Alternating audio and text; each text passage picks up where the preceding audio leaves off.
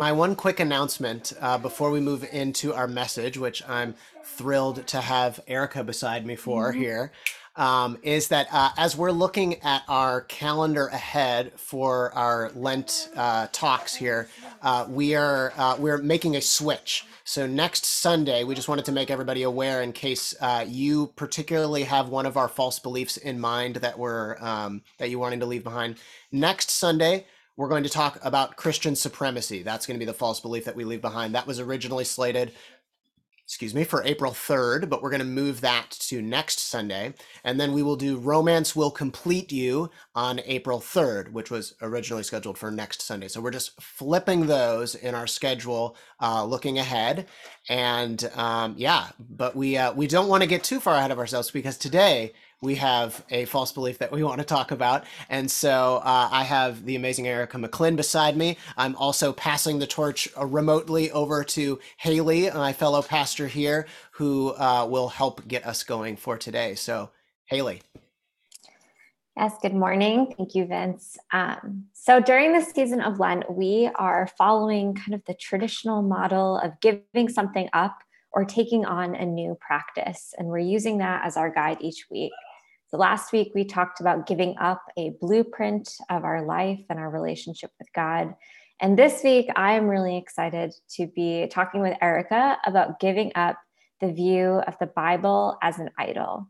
So, as we'll walk through some of the bigger, overt ways of what idolizing scripture looks like, some of the more subtle ways, and then each week it's our goal to leave you not just hanging, that's not the end of it, but that there is something more hopeful, something that feels to us to be more helpful and healthier as you navigate some of these swaps. So, Erica, thank you so much for bringing us this message this morning. As we get started with our conversation, I would love if you could share from your own experience what idolizing the Bible in overt ways has looked like. Yeah, definitely. So, I guess just to get started, growing up, I did go to a Christian school. So I had religion classes. I was used to going to chapel every week. And the school was on the more conservative side. So we were taught a very, like, kind of literal understanding of the Bible. The Bible was to be taken literally. Literally. And there wasn't a lot of room for critique or asking questions. It was um, kind of the image I had in my head of the Bible being divinely inspired was that there was like a scribe, back in the day, and God was like dictating to him what to put in the Bible, and then that's what we had. And so if you had any questions or things didn't make sense, it It's the was kind scribe's of fault. like, yeah, exactly. um, and it kind of made it very difficult to kind of see any nuance in the Bible, because everything was kind of just like law. And then as I kind of started to move out of that context after college and started to go to different kinds of churches and get immersed in different kinds of Christian communities, I saw not so much that being at play, but that there was a very heavy emphasis put on the various laws and rules in the Bible. And I saw that being very core to a lot of messages in churches, particularly as it had to do with romantic relationships. And if someone were to ask or challenge or say, why is this the case? A lot of times it would kind of just be like, oh, well, that's just what the Bible says. And you can't argue with the Bible. And this is the biblical way. Mm. Um, but there was never any kind of, again, nuance or understanding around what made something biblical. It was a very like flat reading. This is what it says, and therefore this is what we should take it to mean. Mm. Um, and Like I said, I grew up with this idea of a divinely inspired text, and that is still what I believe today. But I think in going through those experiences, what I learned is that there is an inherent human filter to all of this. And we are all coming in with our own biases, our own cultural understandings of what certain passages mean. And so, if we're not aware of that, the Bible can easily become something that can be more so weaponized and used as a tool of oppression. And so, to make it more of a liberating text, we really have to start digging deep into why that happens and how it happens. And that in itself, it honors the text, right? Because there is a truth to the text that, like I said, is divinely inspired. It is coming from God. And if we try to kind of ignore or pass off the ways in which different people groups over time have read their cultural context into that message, then we lose the voice of God. And that has become something that is very important to me to understand as a Christian, because that influences my relationship with God and influences the way I am able to experience God, the way I understand God to view me, and the way I view myself. And so this is something why it's become something more important to me. Yeah, I love that. I think often when I've heard the phrasing like, oh, well, the Bible says it, or that's what the Bible tells us, so we have to live according to that. The distinction isn't made. The distinction that you're describing here of, well, that's my interpretation of the Bible says that, or our interpretation of the Bible says that. To assert your own theology as like, this is scriptural and this is biblical, which we'll get into this descriptor as biblical in just a moment. But what you're describing is a lot more nuanced and an invitation into wrestling instead of kind of a blind acceptance of what others may say. Does that feel accurate? Yeah, definitely. Yeah. And I mean, this ties in really well, kind of for this topic, the overt and bigger picture ways of what this looks like and the subtle intertwine a little bit more. So maybe let's go into that of what are some of the subtle undertones of this popping up in different Christian cultures. Yeah, so like I mentioned before, we do tend to throw around that term biblical. Biblical. Like this is biblical, or we have a biblical view of of marriage, or we take the biblical view of gender roles. And now I am less afraid to ask the question, biblical according to whom? Like, what part of the Bible are you basing that off of? Because even within the Bible, these things are changing over time. So if we're talking about, the biblical view of marriage, well, is it the view that's in Leviticus, or is it the view that's in the Gospels, or is it the view that's in Paul's letters? Like, what is your biblical view of marriage?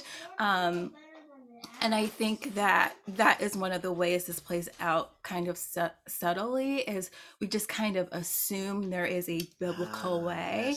Yes. And again, we're not really engaging with the text to really understand what that means.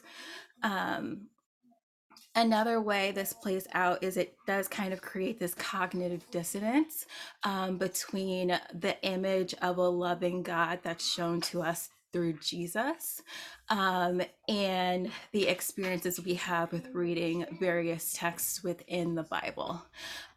So for me, the way this has played out, probably very importantly in my faith journey, has been passages to do with slavery and sexual assault, and how that's handled in the Bible. And one of the narratives that comes up for me a lot is the narrative of Hagar.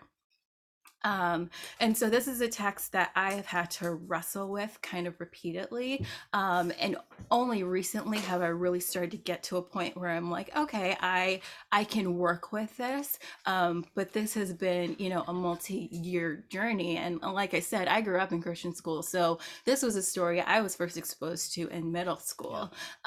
So the fact that I am just getting to the point in my life where I can really wrestle with this text, it says a lot about the way we deal with these texts, and the fact that we're not really addressing the gap that can be found between our image of God and what is often portrayed in the Bible.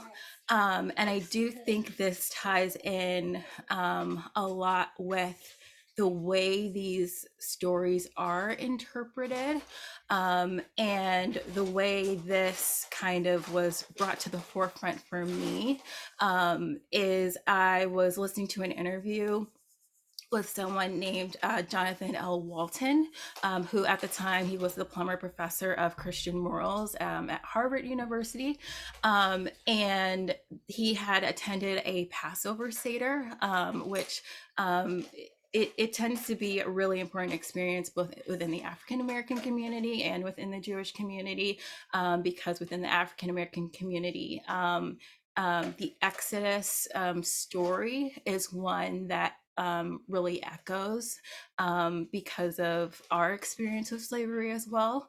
And so Walton was kind of having this experience of, he knew the story very well because he was also African American, and it was just kind of a story that was very much centralized in our theology. And his Jewish colleagues started praying, and one of the groups that they prayed for were the Egyptians who died during that period as well.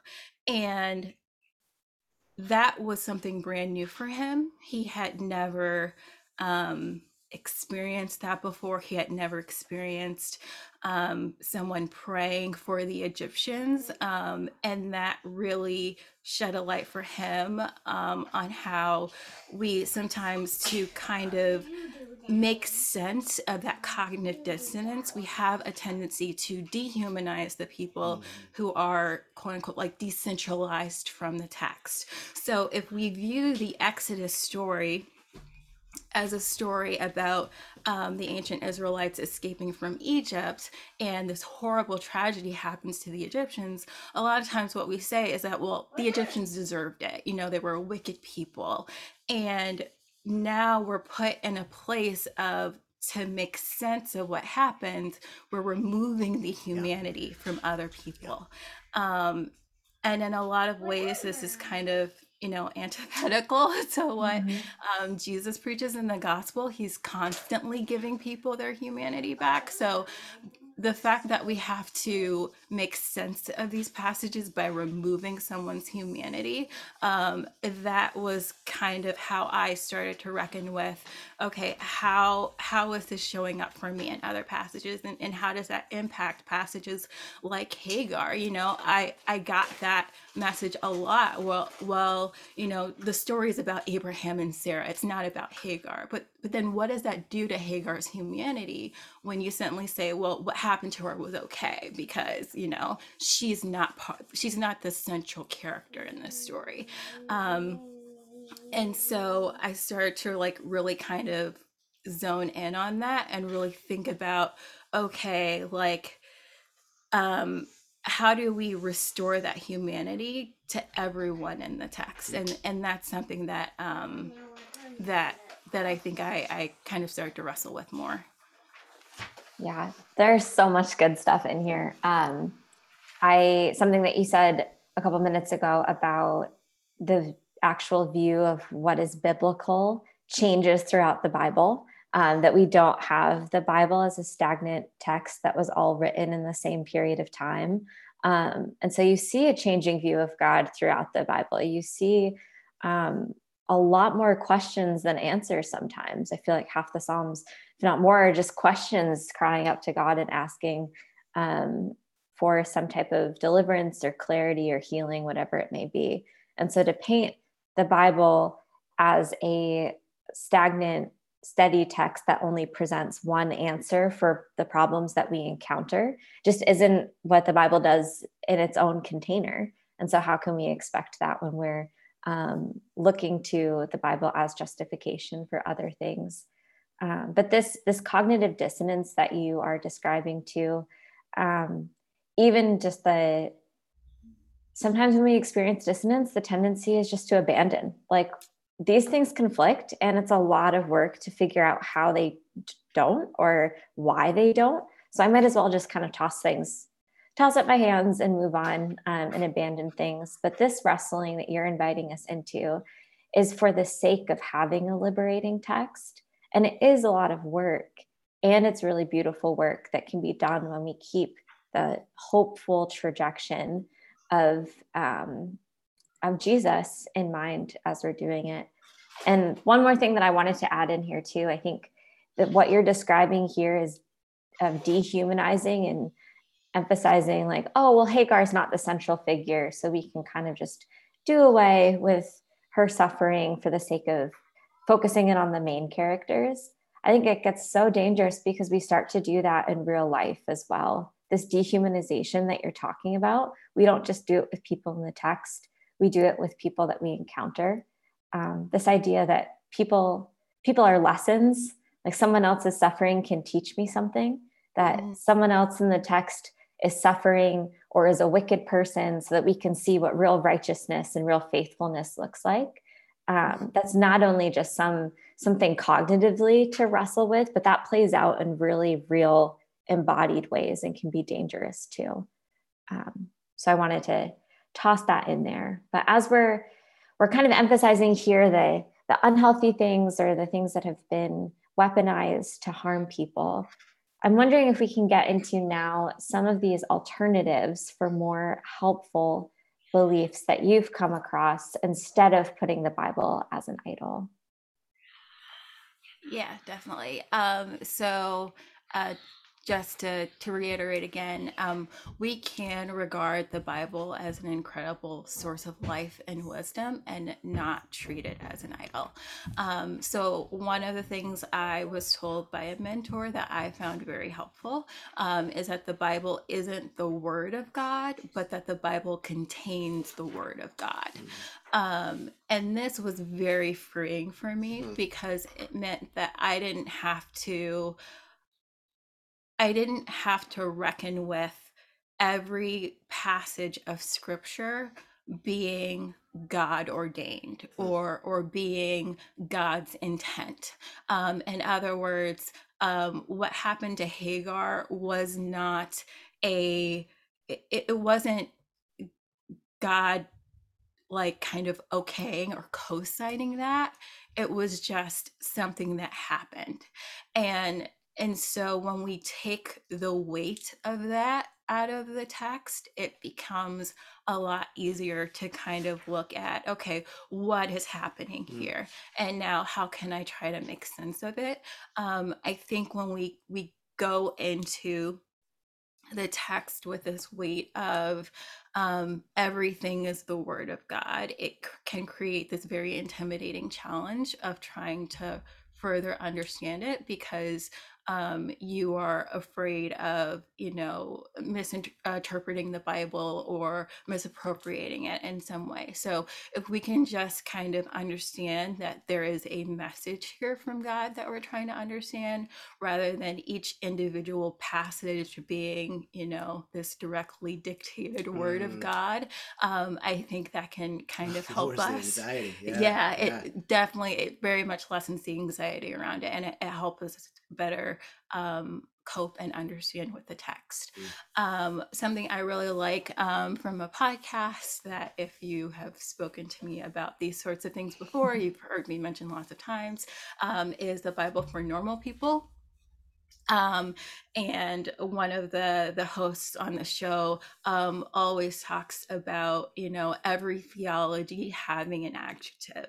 There is no theology that exists in this world that does not have an adjective placed in front of it. There is no way of interpreting the Bible that is free of cultural bias. And we need to start examining and owning the ways in which that cultural bias impacts our interpretation of Scripture, both in the helpful and harmful ways. So I think part of this is that there has been a kind of stigma placed on cultural bias, that it's necessarily a bad thing. But I think cultural bias is just something that we all have. It just is. We all exist within a culture, whether that is American culture, whether that's the culture we're in being in Chicago, whether that's our ethnic background, whether that's our gender makeup or our gender identity. We all have things about ourselves that influence the ways in which we see and experience the world, and thus will influence the way we see and experience Scripture. Right. And I think it only can become harmful if we are rejecting the fact that that is happening, or we're hiding behind this kind of vein of objectivity, because then we're not aware of how our own biases are impacting the way we're experiencing these texts. And then that allows us also to delegitimize another person's perspective as well, which isn't fair either. I think one of the things I have been able to really come away with in just studying the passage about Hagar is that there are so many interpretations of the story. There are so many explanations of what is happening. And I think if you hold to this view of there being one way or an objective way to view this text, then you're never going to really find the answers or understanding that you want. Because within all of those different views and interpretations, there are various cultural elements coming into place. So there are people who are really concerned with, Hagar as a woman and how her body is used in the instance. There are people who are really concerned with her status as a slave and what that means, particularly in the ancient Near East. There are people who are really concerned with the colonialist aspects of her story. And so all of these kinds of interpretations and perspectives kind of combine, and they help us to see different forms of truth in the text. And so if we don't look at the helpful ways that cultural bias can contribute to that, we can miss an entire message. That being said, there is a harmful way in which cultural bias can impact the text. So one of those ways is if you are coming from a cultural bias that says that slavery is okay, that person can also read a certain interpretation into the text that is not so helpful. And so then the question can become, well, how do I know if I'm reading the quote unquote right or helpful cultural bias into the text? And to that I say, cultural bias is always being read. It's not like you can pick the one that you're reading. But I would offer that look to Jesus of the Gospels, look at how he would have worked with the text, imagine inserting him into the text.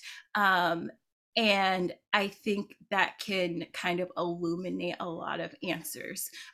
If you insert Jesus into the story and that story doesn't make sense, then that could be a clue that maybe you have to take back that interpretation and kind of wrestle with it a little bit more. Yeah, that's so helpful. A mentor of mine said one time that if you're looking to justify love through the Bible, you will be able to do so. And if you're looking to justify hate, you could go to the text and find that. And it's because of your cultural lens, not because of this inherent liberation and freedom and abundant love that we can find but we can go to scripture and really find what we are looking for, because we're not these objective people. Interpretation of words doesn't happen in a bubble. And instead of that being something, it can be really dangerous, like what you're describing here, but it's also just a necessary reminder to acknowledge who we are, who we have been shaped by, the people that we've listened to, because we bring all of that to scripture as we're reading stories. Along with your, the Bible isn't the word of God, but the Bible contains the word of God, which I really love. I heard something similar in a class once that said, there's not just one word of God, but there are many words, plural, of God. So the Bible is just one word of God. We have the word of God in creation and in Jesus and in prophetic words. And we collectively as people are words of God. So that pluralizing kind of helps to take the Bible off of this pedestal that puts it above all else, and helps us to recognize the way that God is actively speaking and moving and working through things beyond just the text. I've seen some questions pop up in the chat about Hagar, and I'm excited because we're going to use this example kind of as a case study or an experiment in living ourselves into a new way of believing. So our concrete practice today is going to be this invitation to wrestle and to look creatively and reinterpret a story. So Erica is going to lead us through this, and we're going to narrow in on the story of Hagar now.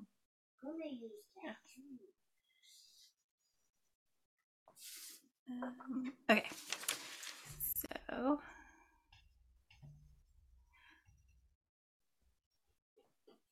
so I think just before kind of jumping into the experiment, some of the folks on may not be as familiar with the storyline. So just as a quick summary of what happens. So the narrative of Hagar occurs over it occurs over multiple chapters in Genesis, but kind of her active parts are in Genesis 16 and Genesis chapter 21, 8 through verses 8 through 21. So just as a summary of that, prior to Genesis 16, God has established a covenant with Abraham that he will bless him and make him a father to a great nation. He'll have descendants too numerous to count. But by the time we get to Genesis 16, he and Sarah have been living in Canaan for 10 years, and they still haven't conceived a child. So Sarah gives Hagar, who is identified as her Egyptian slave, to her husband Abraham to conceive an heir. Abraham has relations with Hagar, and she conceives. Following this, Hagar views Sarah with contempt, and in response, Sarah mistreats, abuses, or beats Hagar. Different translations have different things. Hagar flees into the desert, and she is met by an angel of God. The angel identifies her as Sarah's slave and asks, where did she come from and where is she going? Hagar says that she is running away from Sarah, and the angel orders Hagar to submit to Sarah, but also makes a promise or covenant with her that she too will have offspring too many to count. But that her son would be a man of the wilderness and that he would live in conflict with his neighbors. Hagar returns to Sarah and Abraham, and then the story picks up again in Genesis 21. Isaac is born, and Sarah orders Hagar and Ishmael out of their household.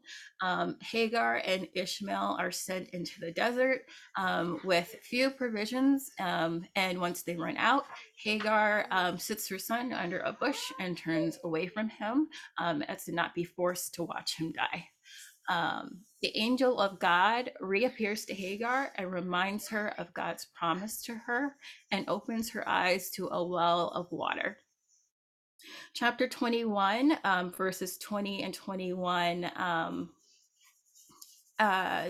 says, and this is kind of how that narrative ends, God was with the boy, meaning Ishmael, Hagar's son, And he grew up, he lived in the wilderness and became an expert with the bow. He lived in the wilderness of Paran, and his mother got a wife for him in the land of Egypt. So that's kind of an overview of the story. And so, uh, like I said, I just sit with this story, and and one of the things I've had to learn is how to sit with the tension that's in the text.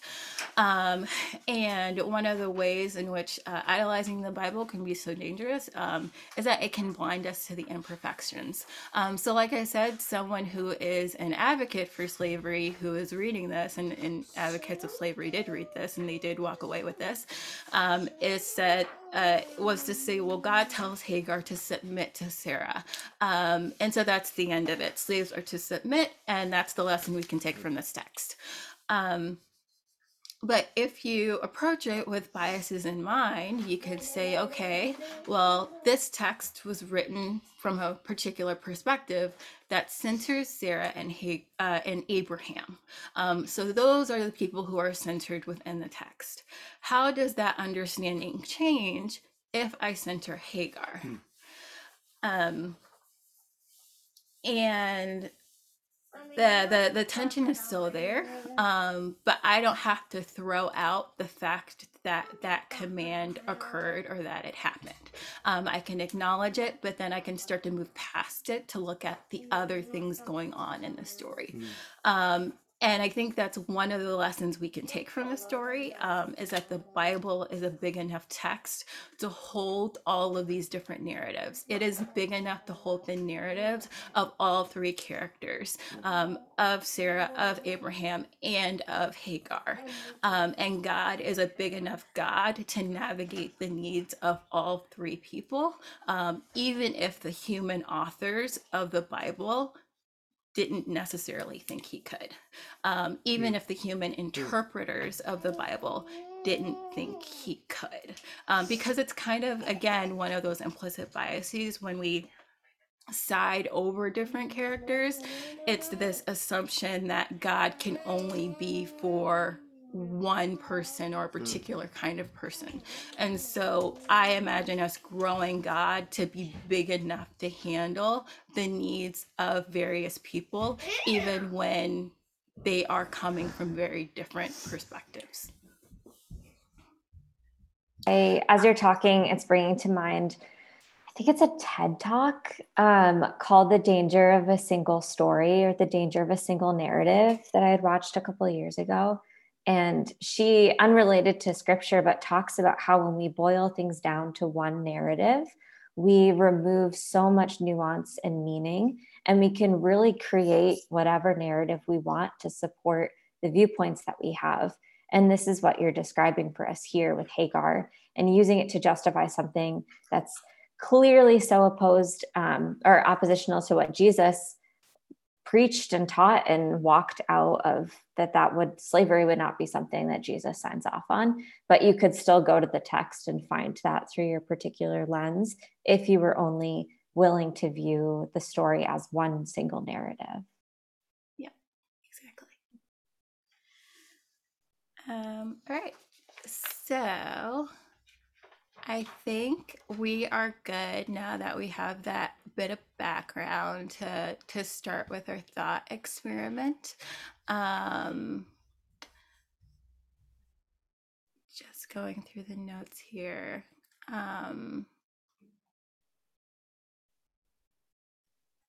So something I want to talk a little bit about is modern reinterpretation or reimagination of problematic texts. So they point us toward the God Jesus shows us.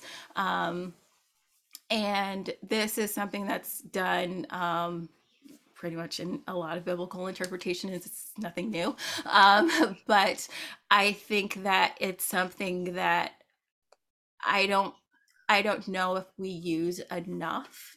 And again, it's always done with the intent of centering the teachings of of Jesus back to the text. So you have a text, and you're trying to connect Jesus and the idea of God Jesus presents in the text is kind of the goal. So before I get into that piece, I did want to just do a little exercise first, to kind of try to restore humanity to Hagar, because I think that that's really important, and I think that can be helpful before doing the part I just mentioned. If if within the text that character has faced a level of dehumanization. So it's not always necessary, because sometimes that doesn't occur quite so much depending on who you're doing this with. But I think if the person you're trying to do this for has faced or experienced that, I think doing this first part first, which is just recentering that person, and giving them back their humanity, can be a helpful first part. So how I do this for Hagar is that I pretty much just imagine every emotion she may have felt throughout every phase of the story. So I imagine the betrayal she felt the night that Sarah gave her to Abraham. I imagine the mixed emotions she had when she learned that she was pregnant. The confusion she felt over if she would be able to keep her son or would be forced to surrender him to Sarah as the primary wife, because Sarah was the primary wife. The anger she felt that she was beaten after she had conceived, because that would kind of seem to be the entire point of why this all happened. The desperation she felt as she ran away, to remind everyone they're living in Canaan as foreigners, and they're pretty much in the wilderness. So the fact that she runs away not knowing if she could survive in the wilderness, indicates an act of desperation. The hope and relief she felt when the angel of God first appeared to her in Genesis 16. The fear she feels when she returns to Sarah and Abraham. The anxiousness she feels when Isaac is born, because it means Sarah and Abraham won't have a reason not to disown Ishmael. The disbelief at being sent into the desert with her son with hardly any provisions in Genesis 21. The anguish she feels knowing her son is going to die in the wilderness and there's nothing she can do as his mother to stop it. The joy she feels to be reminded, to be remembered by God and his promise to her. The hope she feels when she sees the well. The determination she feels to find her son a wife that shares her cultural background. The hope for her son's future, that he will have a future, and that God will equip him to survive as she survived.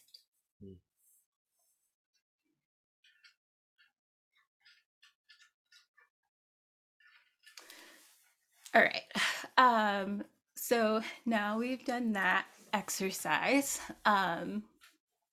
The next thing I do is I sit and when I'm asking myself, what do I do with this, or how does this apply to me? I just imagine Jesus of the Gospels in the text. So for example, I imagine Jesus sitting next to Hagar as she is crying in the desert.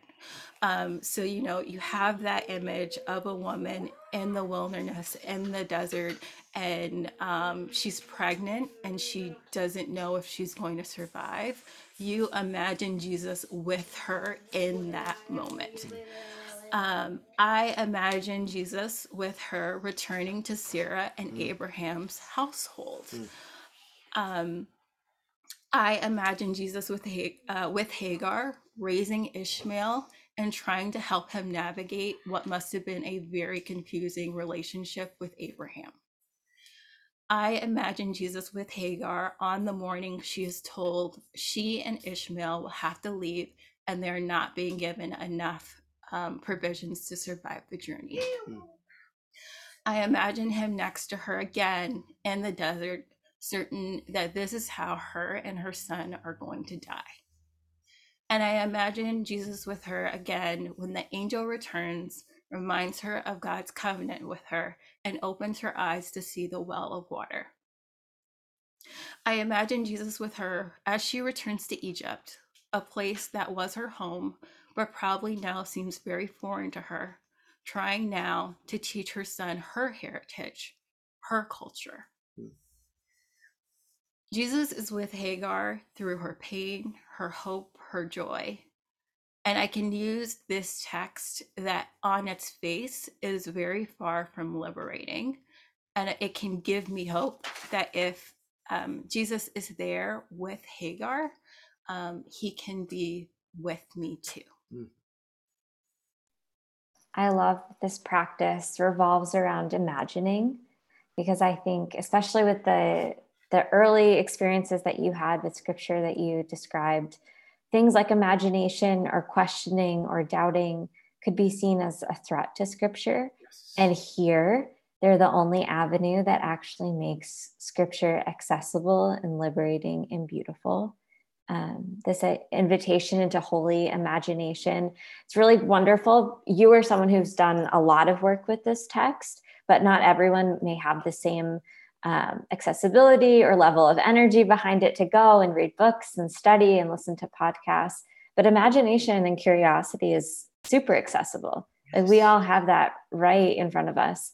And to be able to enter into the text and studying about culture and things like that are really useful. Studying language is really useful. But here, having an imagination for what could be or what could have been, I think is a beautiful way to make this text liberating, to make it freeing and leading into love instead of into a justification for hatred.